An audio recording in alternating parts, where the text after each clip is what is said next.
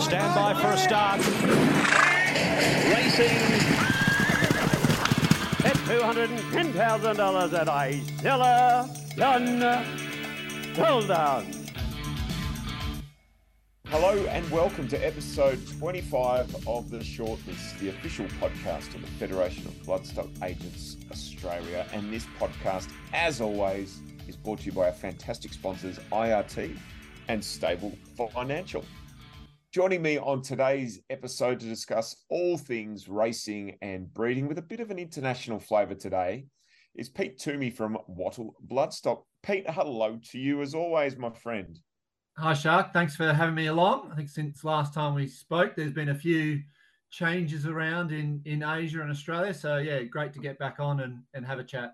Yeah, what better time to talk about it, and what better guest than today's guest, Tim Fitzsimmons, Singapore's leading trainer, client of Wattle Bloodstock, and a man who can probably not only shed some light on the changes that have been delivered to Singapore racing in 2023, but I guess to look back and get a bit of a feel for what Singapore racing's been like at its peak. Tim, thanks for joining us. Thanks for having me on. Obviously, it's been a bloody tumultuous time for everybody involved in Singapore racing in 2023, whether you've been on the ground as a participant or you're an agent, Pete, from afar trying to sell horses in there, or associated businesses that go along with the racing scene in Singapore. But before we get into that in more detail, Pete, can you fill us in on how you and Tim started working together? Yeah, thanks, Shark. Yeah, when I was working with Inglis up there, I was based in Singapore 2010 to 2014. So I think at that stage, Tim was working with Cliff Brown and working his way up to be Cliff's assistant. And yeah, Cliff was someone who loved traveling down to the yearling sales. And as the representative for Singapore, I used to look after Cliff, and we sort of built a good bond. Cliff would come down to the sales, look at horses, and even, need to duck back to Singapore to train them on the weekend and leave me in charge of doing some bidding and sending the horses from then up to Brett Kavanaugh. And I think I only had a very minor play in them, but yeah, there was some pretty handy horses at that stage in Cliff's yard, like Zach Spirit and Zach Carser, and Tim was part of the team that was getting those horses ready for the races and competing at sort of Singapore Group 1 level. So that's where I met Tim, and yeah, I guess built up the relationship through Cliff, and then eventually, when Cliff made the call to move back to Australia and Tim stepped up, we sort of decided to pool our knowledge together and Tim just knock it out of the park in training wise in Singapore, and combine that with my work back down here in Australia and trying to identify suitable horses to head up to his stable. Tim, because there's no breeding industry in Singapore, it's all outsourced, isn't it? Every horse that races there has to come from somewhere. What's appealing for you about the Australian thoroughbred? I think they've just always worked up here. They're durable with our climate up here. They're used to hot summers in Australia. And it's just location, obviously, as well. There's a lot of sprint races up here, so there's plenty of speed in Australian horses. And it's obviously, being from Australia, it's a lot easier for me to buy from Australia as well. Not to say that we don't buy from other places, but predominantly Australian-bred horses and New Zealand. What about the aspect of using an agent? A lot of trainers like using bloodstock agents just for, that second view. They've got their own thoughts. They'll do their own sort of lists and then bounce it off somebody they trust. Do you operate like that? Do you like getting around the yearling sales and having a look at horses? Well, you can ask Pete. I don't have a high attention span at horse sales. And that's probably one of the main reasons why he appealed to me. He does all the work, and then I come in and look at about, he's probably shortlist of about 20. And it seems to have worked. We've had a lot of success in a short time. It's that trust element, Pete. It's a big factor, isn't it? And knowing your client and knowing what they want you to do for them and what the end result's got to be. Yeah, absolutely. And we sit back and, I guess, assess what's worked, what hasn't worked. You don't get it right every time, but you hope It's not just me picking a horse that I think is going to be suitable, but it's going to be one that's suited to Tim, the way he trains his horses. And even in the last couple of years, we've gone back and assessed, what are the best horses in his stable? What are their bloodlines? Is there something conformationally that seems to really excel in his training regime? And that we've adapted that to, particularly at the 2-year-old sales last year, going and buying a particular horse that has worked well for us. So we've sort of know, Tim, obviously you're an Australian, but what's your backstory? You've been in Singapore since 2007, which I was only saying to my wife, we lived in the UK at that point. It's, what is it now, 16 years ago, which seems, if my math's right off the top of my head, that's a bloody long time ago. You've obviously liked it up there. You've stayed for long enough, but what did you do? What were you doing before you moved to Singapore? Yeah, it definitely wasn't the intention to be here for 16 years. I started off with Jim Conlon, and then I left Jim's and worked for quite a few different trainers. I worked for Bart for a little bit, Greg Urell. I worked for Lloyd for a little bit, and then ended up back with Jim as his foreman. And then Jim got suspended, so I was sort of up in the air where I would go. And he was friends with Cliff, so just how it ended up, I ended up with Cliff at Flemington, and we were only there for about 6 months. And he knew I wanted to travel. I was sort of planning to go over to England and do that sort of scene over there. And then he got the license to train here, and I didn't even have a passport at the time. And he said, "Do you want to come up and be my assistant?" I had to look up Singapore on the map, and came up. And I thought I'd give it 1 or 2 years, and then I just fell in love with the place and been here ever since. And since then, they've all gone home, and I'm the last man standing. So what's the best part of living and working, whether it's racing or other, in Singapore? What have you enjoyed the most? I think from a trainer's point of view, it's the lifestyle. We actually have a life here. At home, the hours that you work and the travel to the races.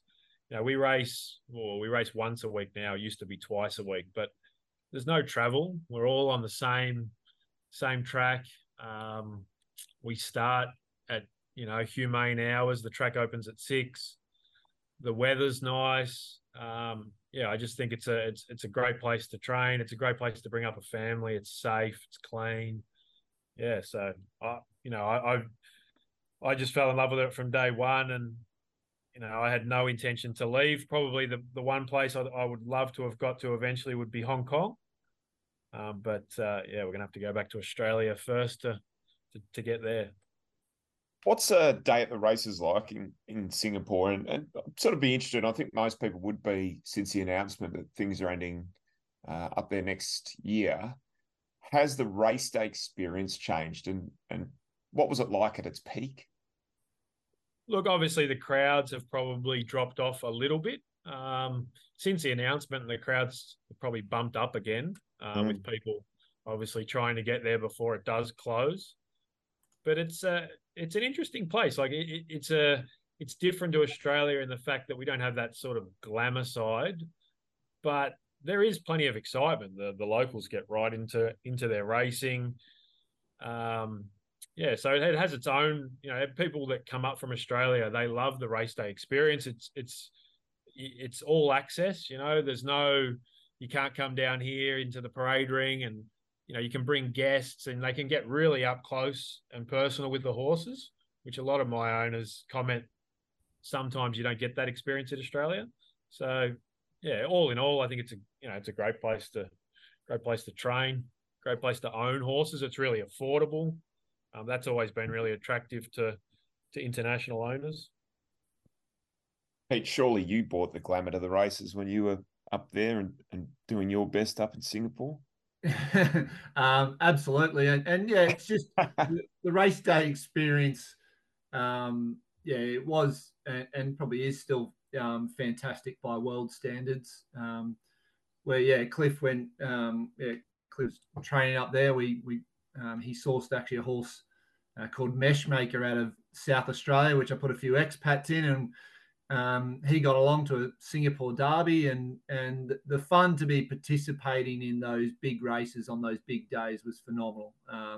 And yeah, Tim can say, that 2010 to 2015 when, Rocket Man was running and those horses were coming in from Hong Kong and places like that. It was absolutely phenomenal. Obviously, prize money has dropped off a little bit, but still, it was only in May early on this year I went up to see Tim, and his owners, Glenn Whittenbury, was in town, and lots of people were there for the Cranji Mile, still worth $1 million Singapore dollars. So there is still these big feature races which can pull the big crowds in, and people will travel up there. And I think for a number of expats, Singapore is such a great stopping point on the way to Europe or on the way to other places up to Japan or wherever you're going. It will be sad for it to lose that, for those stopovers on that way through.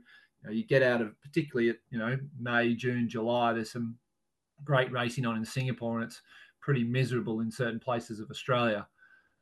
So I always use that as the great time of year to get up to Singapore and get some warmth and go along to the races. And it was always pretty good fanfare. The owners' room's pretty well set out.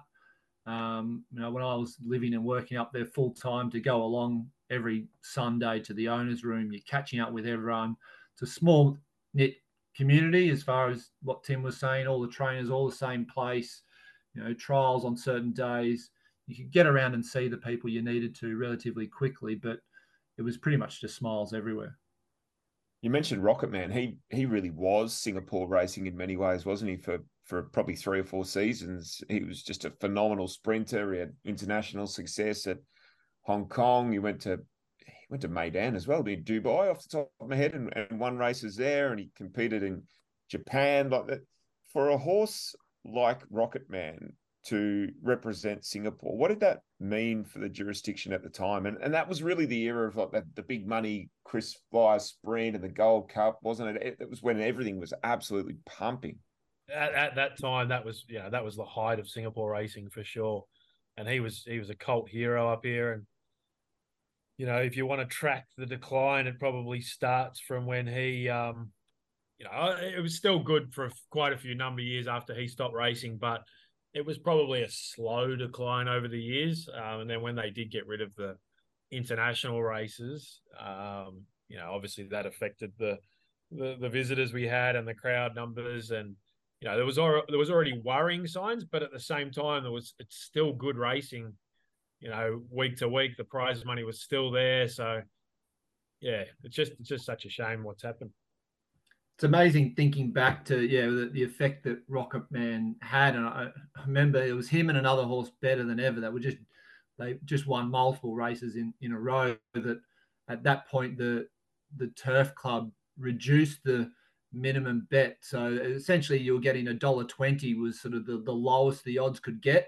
And wow. I think the club were losing money because people were just loading up on Rocket Man, and $1.20 was great odds. So they had to drop it down, and it's stayed there since then, which is I think $1.06. I think is the lowest now. So they weren't losing, but $1.20 on Rocket Man in a Cranji A against whoever was in Singapore was one of his lead up races to go to Dubai was it was, they just blew out the whole pool. Yeah, well, he was undefeated domestically. He never got beaten in a domestic Singapore race. I think it was 17 starts, 17 wins. Amazing. Absolutely amazing. God bless those loopholes. We all enjoy them while they're there, don't we? But they don't last forever. No, they don't last. Don't last. When it comes to the transport of your valuable thoroughbreds, look no further than IRT, the world leader in horse transport. IRT has serviced the international market for almost 50 years with offices in Australia, New Zealand, Germany, the UK and the USA.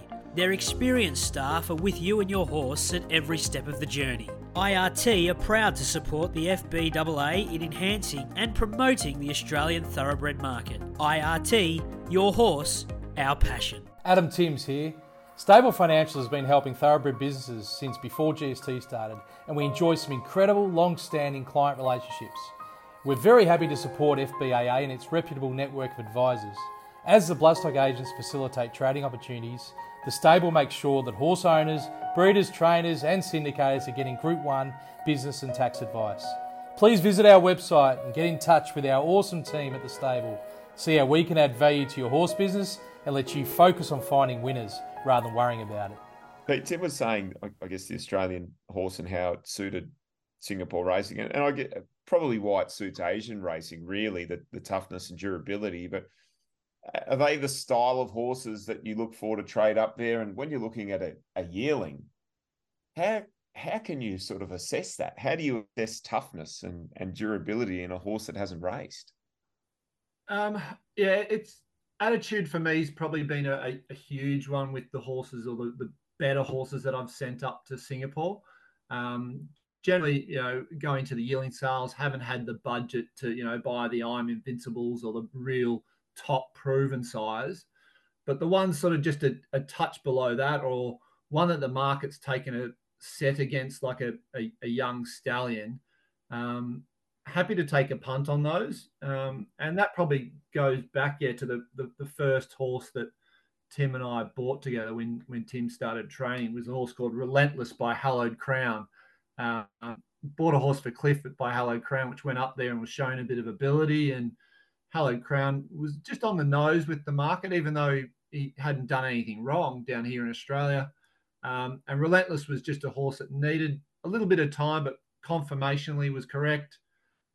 He wasn't going to be a real sharp 2-year-old, but we just thought he'd be a really nice miler at 3-year-old plus. So you can generally get those type of horses to head up to Asia, particularly for Singapore.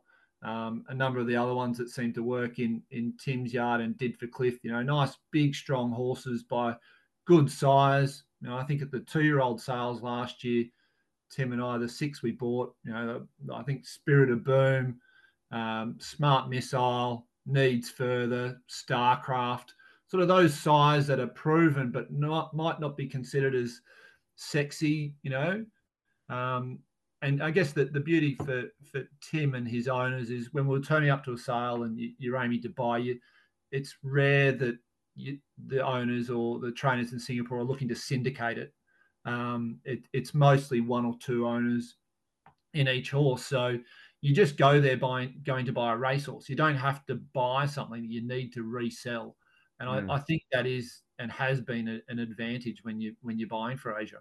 So given the state of racing in Singapore at the moment, having Wheelhouse up there, or Cyclone as he's now known, I believe, what sort of money is he racing for at the moment? So he raced in a race worth 300,000 at his last start.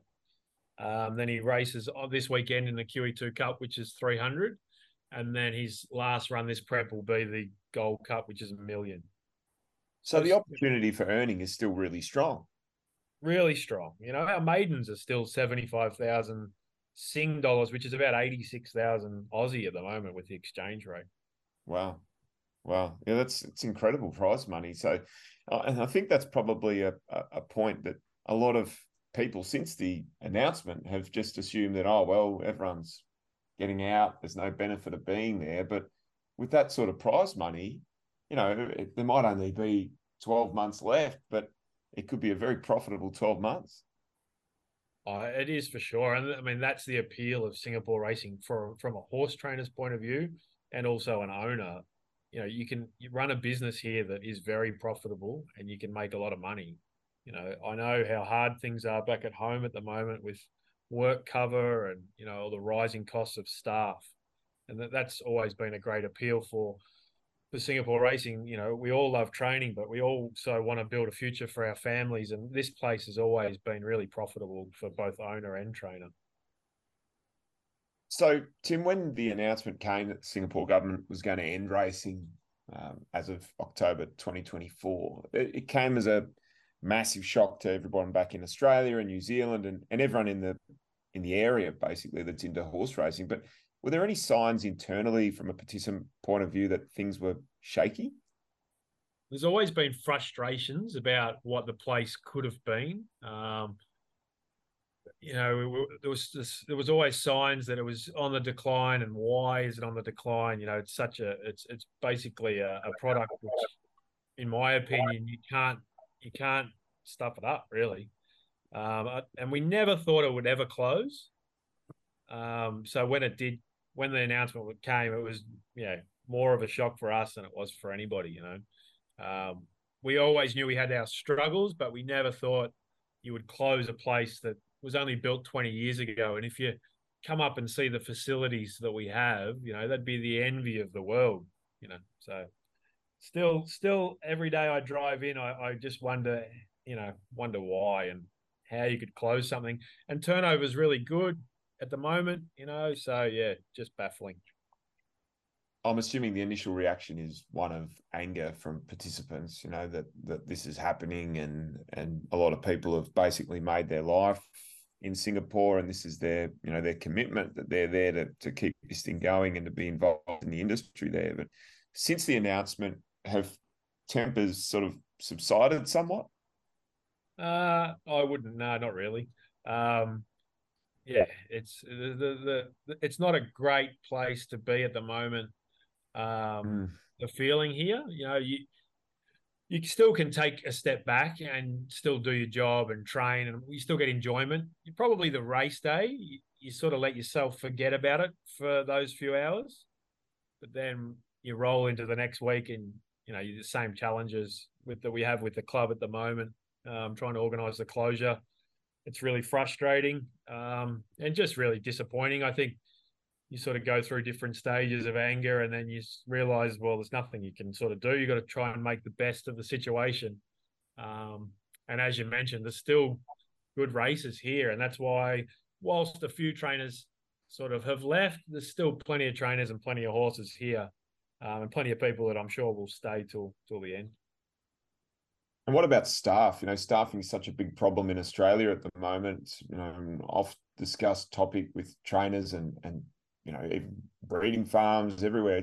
We're all fighting for staff. Have staff stuck with the sport, or have they started to bail? No, so far most of them have stayed. We don't have the same problems with staff that they do in Australia. We have we have issues with foreign worker quota, but it's a lot easier than in Australia. Most of our track riders are from Malaysia. So those guys, with the exchange rate, most of them will stay till the end because they're earning Singapore dollars, and then they'll head back to Malaysia. And some will a lot of them are going to Hong Kong to be track riders over there, or Chongfa. But we don't have the problems to the same extent that they do in Australia with staff. That's for sure. Pete, from a broader view and from an Australian point of view, losing Singapore's, it really hurts the Asian racing scene. But what about the scale of the impact for Australia? What does it mean for us as a producer of horses and an exporter? I think in the yearling sales, it's probably minimal. But yeah, we've certainly seen the impact in sort of the tried horse market. A lot of horses that only have been lightly raced and might not be Hong Kong standard, being sold up to Singapore, in the last sort of 18 months to 2 years. And that's become, through those digital sales, quite a big market for people to offload those horses. And people in Singapore are happy to pay between sort of 80 and 150,000 for those types of horses. So I've seen certainly that market has dropped off considerably the last 6 months since the announcement. We've only had one of the 2-year-old sales in Australia so far, being the English ready to race sale. And I think the impact of that was pretty obvious. A 51% clearance rate without Macau and without Singapore. That middle market in that 80 to 150,000, was just decimated really. If the horses were Hong Kong or Australian quality, they were selling well, but below that, as I sort of spoke to earlier, those horses that might not fit into that bracket in Singapore were happy to pick up, and you could make good money with and were profitable for Singapore owners. They're not there at the moment. I don't think we're not going to lose the talent, people like Tim, etc.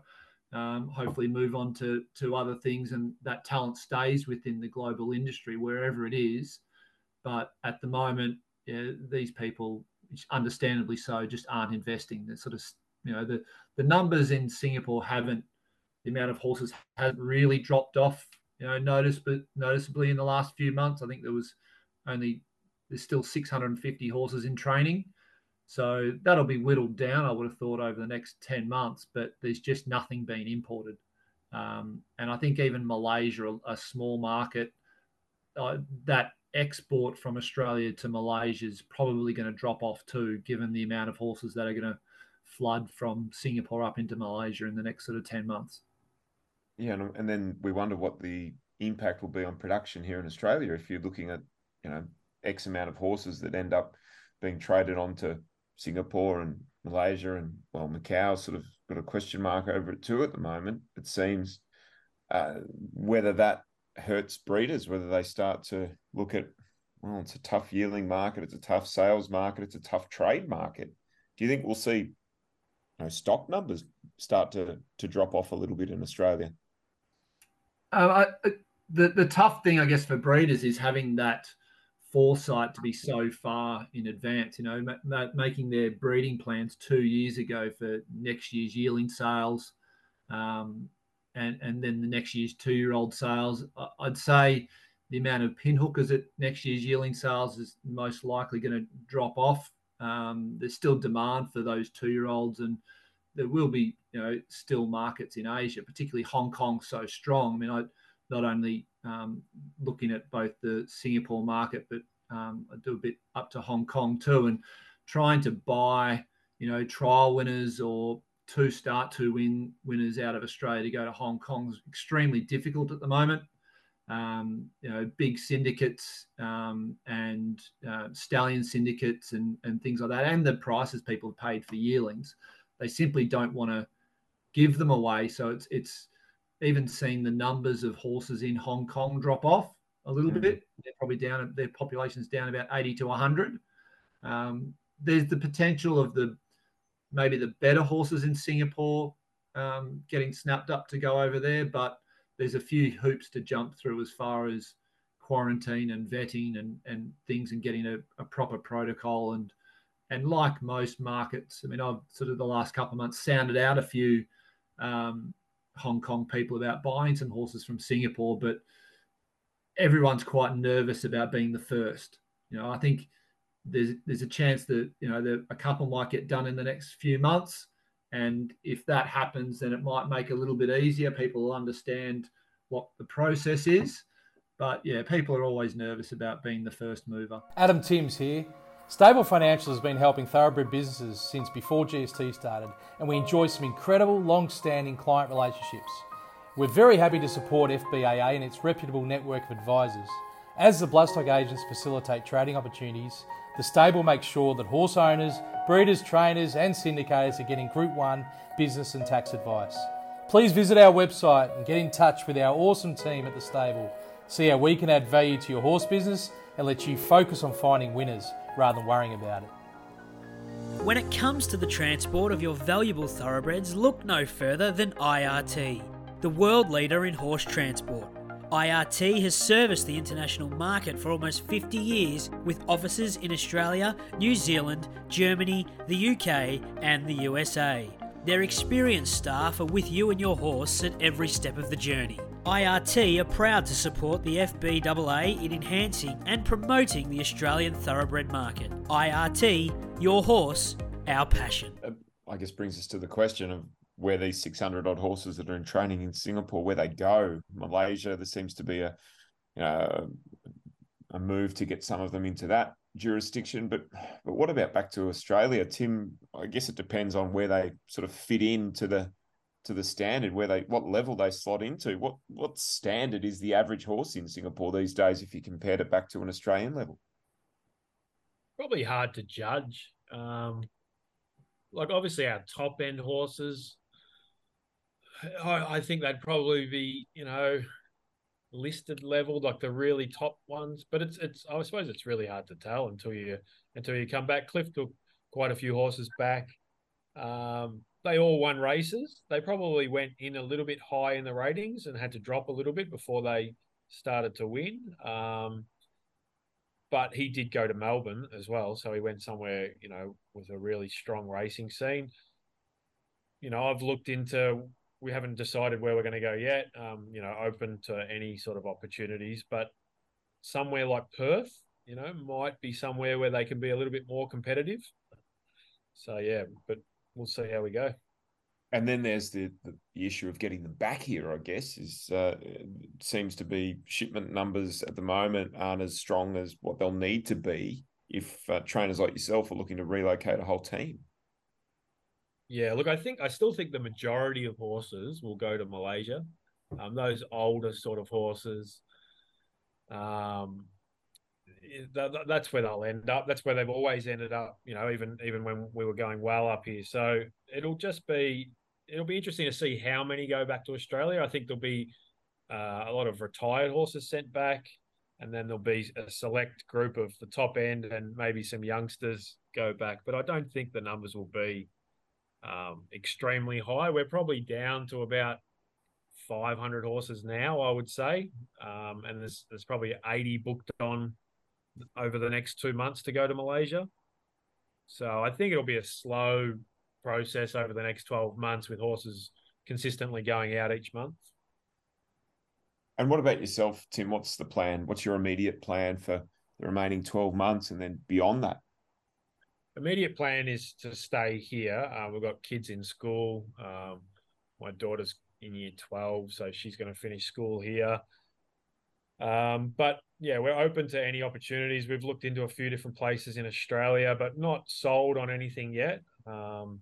So yeah, probably have more idea, January, February next year. In the meantime, I think we can use the form guide or the tip that you're staying on there. You must have some pretty nice horses. So if a punter's back here, we might just be circling your name in the form guide and following in while you make hay for the last 12 months. Yeah, I think Limbs Kosciuszko's been a bit of a bogey horse for us. I think I've run second to him in Group 1s, 3 or 4 times. So hopefully Daniel Maher has big plans for him and can take him away. But the 3-year-old and 4-year-old series next year, we've got some really nice horses that we'll target at those races that I think will be a really good chance. Gentlemen, it's been a really interesting conversation hearing about trade to Asia and Singapore and the unfortunate demise of Singapore racing. And Tim, I'm sure I speak for everybody listening that we wish you only the best for the remaining tenure in Singapore. Let's hope there's many winners there, and let's hope Wheelhouse, now Cyclone, can put the big name up in lights there and continue that great story. Cheers. Thanks, Mick. Thanks, Pete, for joining me, and thanks, Tim. We'll talk to you both soon. Thanks, Shark. Much appreciated. And thank you for listening to The Shortlist. And remember, if you'd like to talk bloodstock with an expert, make sure you visit bloodstockagents.com.au and get in touch with an FBAA member.